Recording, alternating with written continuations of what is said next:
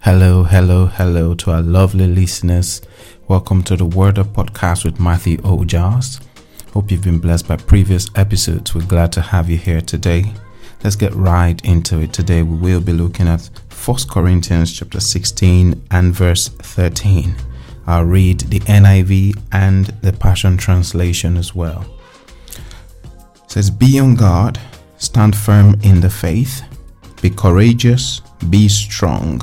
And the Passion Translation says, "Remember to stay alert and hold firm to all that you believe. Be mighty and full of courage." I know you're wondering if we've got any guests in the house today. No, it is you, me, and the Holy Spirit today. So today we'll be sharing in a slightly different way, and I trust God to bless you as you listen. Shall we pray? Father, I just thank you for your word, which we're about to share today. Let your Holy Spirit teach and guide us into your truth. I receive grace for everyone listening today. In Jesus' mighty name, amen. So we will be looking at 1 Corinthians chapter 16 and verse 13. It starts with this sentence, "Be on your guard. Be on your guard." And the Passion Translation says to stay alert. This sounds to me like a reminder. Someone could be asking, why do we need to be reminded? It is because we can easily be carried away by the issues of life. If we go to the book of Timothy, the Apostle Paul refers to the Christian as a soldier. I've been privileged to have some sort of paramilitary training for a few weeks when I did the National Youth Service Corps back in Nigeria. I believe the training we underwent is nowhere compared to that which a corps soldier undergoes. A soldier is trained to be alert. A soldier is trained to be alert. And Paul, talking to Timothy, says that the Christian is likened to a soldier who should not entangle himself with civilian affairs. You could then argue to say, well, we're not at war, so why do we need to be alert? Fellas, I've got good news for you. We are in constant war. We are in constant war, although not physical. There is continuous battle in the realm of the spirit concerning the spirit and the flesh, light and darkness, sin and righteousness and the likes. There is constant battle going on in the spirit realm. Satan knows fully well that he is doomed for destruction. That's standard. He knows that. Hell is designed for Satan and his cohorts. What he's now doing is trying to seek ways to distract and sow evil seeds into the hearts of children of God to lure them into darkness. Newsflash, Satan is not happy when you pray. No, he's not. Satan is not happy when you fast. He's not happy when you worship God with a sincere and pure heart. Satan is not happy when you live by faith. He's not happy when you live righteously. So he fights that by using different means, which include the news, social media, happenings in the world, our colleagues, neighbors, to get us out of faith.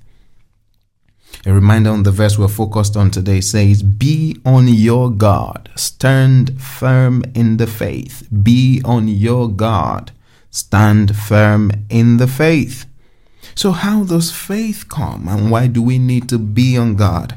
Faith comes by the revelation knowledge we get from the Word of God. Faith comes by the revelation knowledge we get from the Word of God. So standing firm in faith is equal to standing firm on what we receive through the Word of God. I'll take that again. Standing firm in faith is standing firm on what we've received through the Word of God. Are you following what I'm saying here? Many times, and I mean many times, the revelation we receive through God's Word does not align with popular belief. In fact, you who receive the word could take a long time to accept and believe it. So don't expect others to believe it when they heard it just once. They don't have faith for it. You do. What I'm saying is this: if you've received God's word concerning your healing, stand firm in it. Don't let any report talk you out of it. Don't listen to statistics of how many people died with that disease. Being alert is choosing wisely what you hear so you don't contaminate your faith with fear.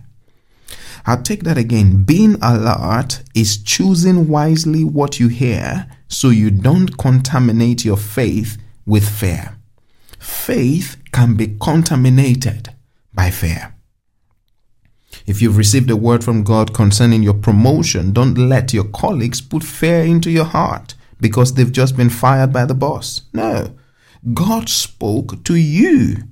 You have to guard your heart and guard the word you received from God and stand firm in it.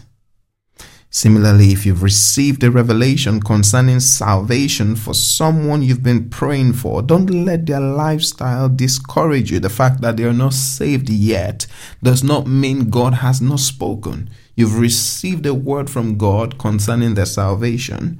So just press in, keep pressing in, and you will receive the harvest of that soul. So as we progress in this scripture, how do we stand firm in the faith?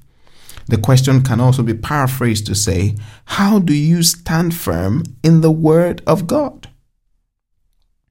We do that by being a doer and a speaker of the word. By being a doer. In the book of James, it talks about we being doers of the word and not being hearers only, deceiving ourselves.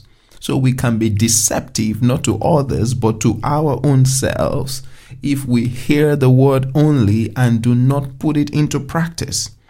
So one of the ways we can stand firm in the faith is by being a practicer of the word, someone who practices the word, someone who puts the word into action.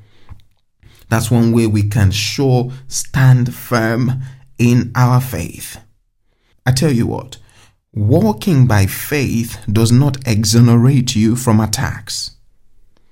Walking by faith does not exonerate you from attacks. You will be persecuted for walking by faith.